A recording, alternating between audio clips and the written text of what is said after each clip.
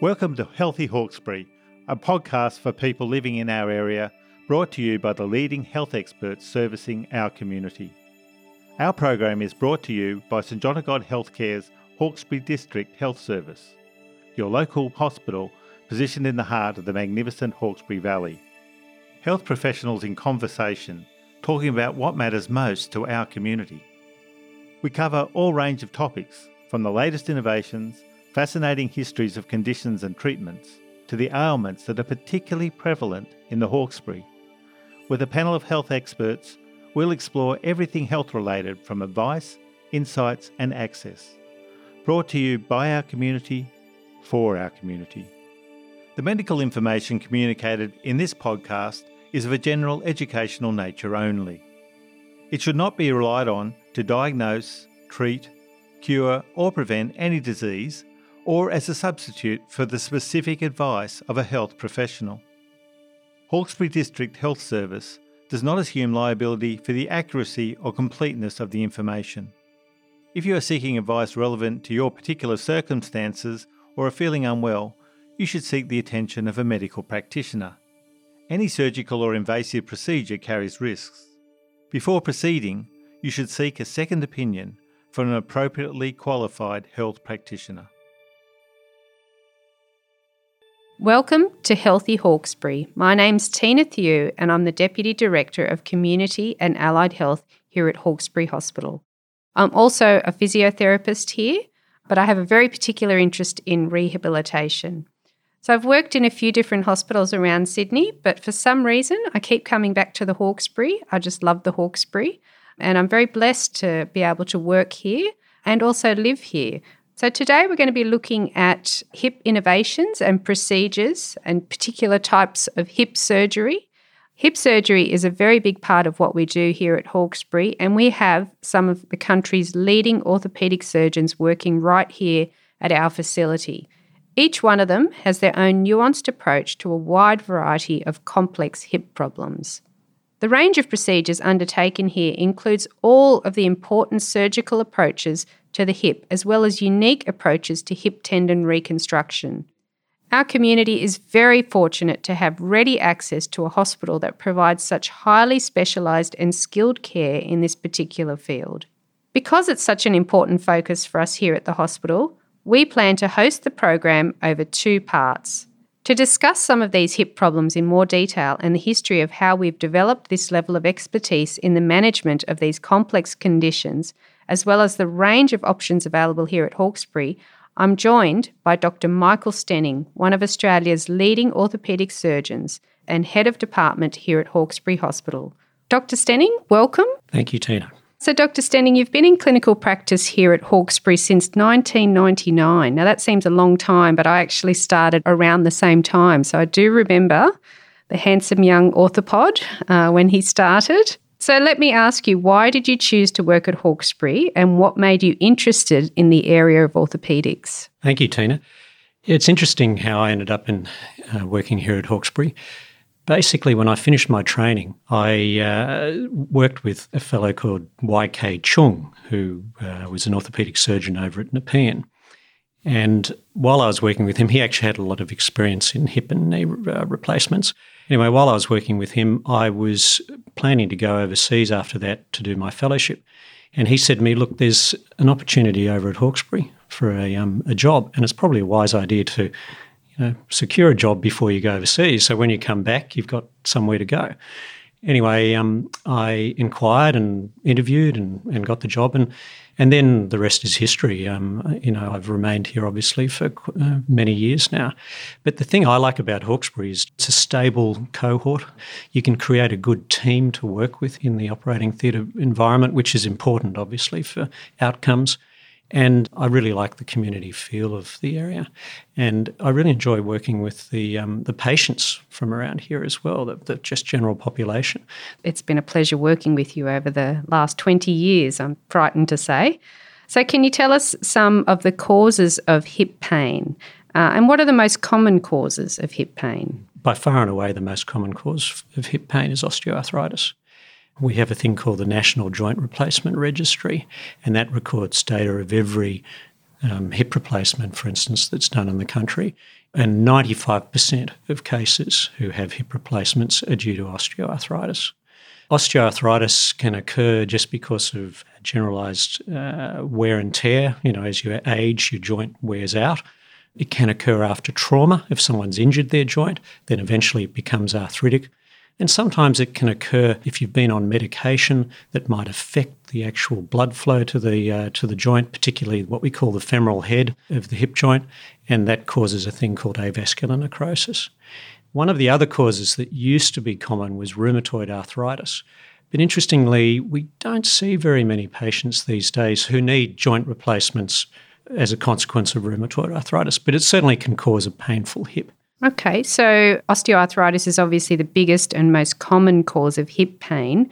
When you see your patients, what sort of functional changes do you see when they present to you? Well, first of all, they complain of pain. The pain they describe is generally in the groin region, but it can radiate. If it's going to radiate, it'll go down into the thigh and into the knee. It rarely goes below the knee. If they describe pain that goes below the knee, then it could be coming from their back as a source of the issue.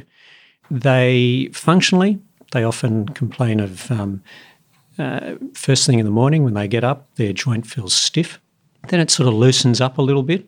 But towards the end of the day, after they've been on it for a while, the pain starts to get worse again. When they've retired to bed in the evening, they often find it aches for a while.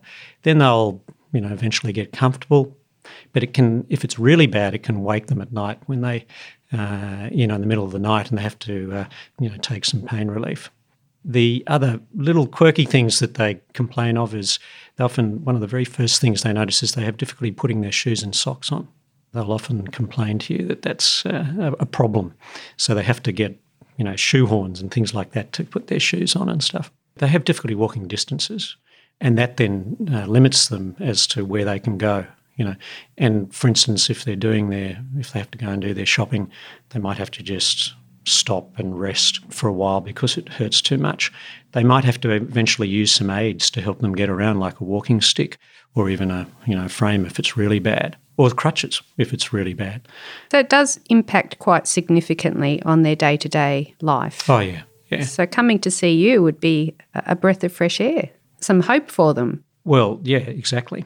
And, when they come to see me, they, obviously they're hoping that I can take the pain away. And, of course, we can with surgeries. But we don't recommend a surgery straight away. One of the things about when you see a patient is you have to gauge how much pain they're in and how much it's really impacting their activities of daily living before you recommend a surgery. Of course, yes. And I believe physio might take some role in that that's too. Right. Yeah. So I understand, obviously, you're a hip surgeon, but you have a particular interest in a slightly different approach to hip replacement surgery. I believe the procedure is known as the anterior approach. Can you describe what this is and why you use this approach? Yeah. There are basically three approaches to the hip joint. The traditional approach was through the back. We call it the posterior approach. Then there's the lateral approach from the side, and then the anterior approach, which is what I use now for the majority of my hip replacements. The reason the anterior approach came around was basically it's an approach that goes between muscular planes. So you're not actually dissecting muscles, you're just spreading them apart. And the theory behind that is that it preserves the muscles and it preserves particularly the strength of the muscles. So the other aspects of using the anterior approach, not only does it preserve the muscle strength, it helps with their rehab afterwards. It often enables them to recover more quickly. It's less painful too in a lot of patients. In fact, it's amazing. Sometimes you'll do a round directly after surgery and the patient's just sitting up in bed and they have no complaints of pain whatsoever. The other final thing is that it makes the hip joint much more stable because the muscles are all still intact and they haven't been violated. The hip joint's more contained and the muscles help keep it in place better. Yeah, I must say, as a physio, seeing patients who have had the anterior approach definitely get moving quite quickly. Yeah, the main reason for adopting it was primarily to have less pain and also to get them to recover more quickly. Yeah. Okay, so you head a department with a number of orthopaedic surgeons here at Hawkesbury that perform hip surgeries. What other available options are there here at Hawkesbury? And are there certain procedures better for certain patients? Yeah, my colleagues, we do a variety of approaches to hip replacements. In fact, we do all of those three approaches that I mentioned, the posterior, the lateral, and of course the anterior. Dr. Karashi does a modified posterior approach, which is called the SuperPath. And that basically is designed to be a more minimally invasive approach with the objectives of having less pain relief and quicker recovery. Dr. Walsh does a more lateral approach, but he has an interest in repair of the abductor mechanism. And when you approach from the side, you actually have to take the abductors down to do that approach. But he is very good at repairing the abductors and obviously does that as a routine, even when he's not doing a hip replacement for other conditions. So that's why he favours that approach. And then Dr. Khatib does the posterior approach. Yes, we're quite blessed with this repertoire of different procedures and all very successful post-operatively. Yeah, it's interesting, our registrars who come here to train, they comment that this is one of the few hospitals on their training here in New South Wales where they get experience or exposure to all of the different approaches for hip replacement. I think one of the issues is that patients feel they have to go into the city to source the best type of surgery or the best person to do the hip replacement. But what they don't realise is that we actually have the expertise here. As I was just saying, our department is able to approach hip replacement from every angle, so to speak. In actual fact, people come from far and wide to Hawkesbury to have procedures performed. Absolutely. In fact, Dr. Walsh, with his expertise in the abductor repairs, have patients who are coming from all around Australia. Very exciting. In our second part of the program, we actually will speak with Dr. Michael Walsh to discuss his particularly unique approach. So a while back, Dr. Stenning, we were discussing the history of hip procedures, and it was absolutely fascinating to listen to how it has evolved over the many years. And particularly interesting is the role that engineering and material science has played in the development of the hip replacement. Just wondering if you could give us a brief overview of some of the highlights of hip replacement innovation since early surgeons first performed this procedure. I believe it's almost 200 years ago. It is interesting, the history of hip replacement. In the very first surgery that was done for hip conditions was in 1821, Tina. So, wow. Yeah. That is 200 years ago now, or almost. That was done by a person called Anthony White at Westminster Hospital in the UK. And basically what he did was he just excised the femoral head, which we call today a Girdleston's procedure. Interestingly, we occasionally still do a Girdleston's procedure for hip conditions. In fact, I remember when I first came into practice here, I had a very difficult patient who had had multiple surgeries on their hip, primarily because it had got infected and they had a lot of difficulty eradicating the infection. And she came to see me for another opinion. And in the end, the only real solution I thought was to just take everything out, take all the hip implants out and leave her with effectively what's called the Girdleston's procedure.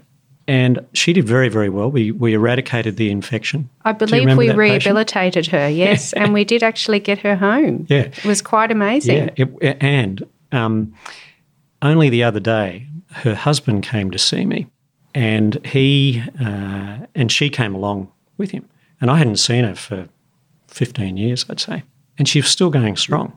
In fact, she was driving the car. She walked in with him, and, she still functions fine. So just for our audience, the femoral head is the long bone in your leg. Yeah. So it's the ball part of the socket. Exactly. So the hip joint is a ball and socket joint. That's the best way to think about it. And the femoral head, as you say, is the ball part. So Girdleston's, and that was the very first sort of procedure performed in 1821 where they just removed the ball. Certainly come a long way since then. That's right. So then since then, the next attempt at a hip replacement surgery was done by a person called Professor Gluck in Berlin, and that was in 1891. And he basically used ivory to create a hip joint. After that, in 1940, there was a person called Austin Moore, who was an American surgeon at Columbia Hospital in North Carolina, and he put in a metal femoral head and shaft, but he didn't do anything to the socket side, and that was called the Austin Moore prosthesis. And we actually, when I first started training, we were still using the Austin Moore prosthesis. It was just press-fitted into the femoral shaft. Anyway, the real innovations and the father of modern hip replacement is a person called Sir John Charnley, and he was a UK surgeon. He set up a hip centre in Wrightington, and he had a very research-focused approach. And he thought of things in a sort of an engineering capacity. So he worked closely with another engineer called Harry Craven. Anyway, the two of them figured out that in order to replace a hip, you really had to replace both sides, the ball and the socket. He also realised that for the hip to work properly, it had to be it had to move freely. So, hip joints are lubricated. He had to figure out a surface where the ball would move freely on the socket. So he used a metal implant on a Teflon socket. Anyway, he first did this in 1960, and then he followed a few patients, but it soon became obvious within a year that the Teflon was actually wearing out and it was creating problems. So he had to find another type of bearing surface. Well, he thought polyethylene might be a good bearing surface, so he started using that. And sure enough, that actually worked quite well. So polyethylene, is that a plastic? A plastic. It's like Teflon, but it's a harder sort of plastic. So that was used on the socket side, and he used metal ball on it was all one metal piece with the metal going down the shaft and a ball on top of it that articulated with the plastic socket. Fascinating. It's amazing. But then on top of that, he had to figure out how to secure the implants onto the bone. Now, Gluck, back in 1891, used screws, and Austin Moore just press-fitted it into the bone. But Charnley realised that he had to secure it better than that. So he actually realised cement might be the best ingredient to secure it. And he turned to the dentists who were using cement at the time and basically used that material, incorporated into his hip replacements, and that worked very well. And he actually incorporated antibiotic gentamicin into the cement to try and decrease the rate of infection, which was a problem as well. So he created all sorts of innovations, and really, we use those principles today. What an interesting history, Dr. Stenning. So not only the techniques, but the longevity of the hip replacements would have changed quite significantly over the last 200 and even 20 years. That's definitely been the case. A lot of patients, when they come to see me, they often say, "Oh, doc, I've been told that, my hip replacement's only going to last 10 years. Well, that's not the case these days, fortunately. We actually have collected information. Every single joint replacement that's implanted into patients around the country is, the data of that is collected by what we call the National Joint Replacement Registry, and that's been happening now for 20 years in Australia. And in fact, this registry is a leading sort of research body in the world now. And from that, we now know that a hip replacement, which is uncomplicated, doesn't have complications, will last. 97% of hip replacements are still going strong after 15 years. Now, if after 15 years they're still functioning well, in my experience, you'll often find that they'll continue to function for another 5 years minimum. So that's at least 20 years of good function. And in fact, the other thing that we are starting to get information on is that younger patients who are having hip replacements, and I don't know if you're aware, but I work at one of the children's hospitals as well, and we're even now doing hip replacements in teenagers, which years ago was just never done. And the results of those hip replacements are that they're functioning just as well as adults now. Wow. So they're still working fine, just as a hip replacement, if you put one into a 60 or a 70-year-old, is after 20 years. Amazing. So we still don't have the data as to how long those hip replacements might potentially last for, but it's very encouraging early results that we're getting. We've had further innovations, which we've touched on briefly. Can you describe how those innovations have resulted in improvements in the rehabilitation, so the post-operative recovery process as well? Well, I remember when I first when I was a resident and I first saw hip replacements being done, it was a big deal doing a hip replacement. Patients used to come in sometimes 2 or 3 days before their surgery. They'd spend those days having all their pre-operative tests being done. They would have, they'd have special preparations to make sure their skin was well prepared, all things to try and minimise complications with hip replacements. Then they would actually stay in hospital for at least 2 weeks before they went home. And that was even without rehab. So they would have a little bit of physiotherapy in hospital. And it was a long, protracted process, which obviously impacted patients significantly. Anyway, these days, we're now working, the goal is we're working towards doing almost day-only hip replacements. So the patients will, they never come in, they rarely come in the day before. They generally come in on the same day.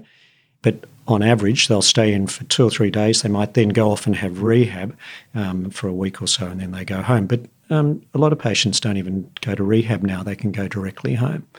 And part of the reason that this can happen is because the techniques that we use, like I was saying with the anterior approach, it preserves muscle strength. But also you've got what we use in theatre now. For instance, we use local anaesthetic infiltrated around the wound, which means that patients wake up a lot more comfortably. And if you wake up and you're not in pain, you don't tend to be in as much pain afterwards either. We also use medications that minimise the amount of blood loss that occurs during the surgery, a thing called tranexamic acid, and that's now routinely used. And these things combined really help in a patient's recovery. It certainly has made a difference from our perspective with the rehabilitation process over the last 20 years. We certainly started off with quite a few restrictions that we couldn't do with our patients. Today, we get them up pretty much within hours sometimes after surgery. So it is quite a transition. Yeah. And of course, one of the advantages of doing that is that you minimise one of the main risks with hip replacement, and that is getting a clot in the leg. DVT is very common, or used to be very common, still occurs despite our best efforts. But the best treatment for DVT is to get a patient up and get them going quickly. So what do you recommend to a person if they do have hip pain? Yeah, so if the pain is starting to become a problem, well, obviously you need to go and see your local doctor. The local doctor will decide whether it's coming from the hip. The very first thing that a patient should do is get an x-ray. Just a plain x-ray can often make the diagnosis. Now, if the x-ray is normal, then your local doctor might recommend you have an MRI or some other test to try and find the source of the pain. But if you do have a bit of arthritis, then the first thing is to try some medication. Anti-inflammatories are very good at relieving pain. Also, you need to modify your activities a little bit to rest the joint, to try and stop it becoming acutely exacerbated with pain. And then finally, doing some low-impact exercises to sort of maintain the mobility of the joint and strengthen the muscles around the joint, and that's where physiotherapy comes into play. So those are the first things that people should be doing. But if those things don't provide satisfactory relief, then that's when it's worthwhile coming to see an orthopaedic surgeon. Okay, so first port of call is your GP. Yes. Well, thank you very much, Dr. Stenning. It's been an absolute pleasure chatting with you about hip procedures and the history of hip procedures over the last 200 years.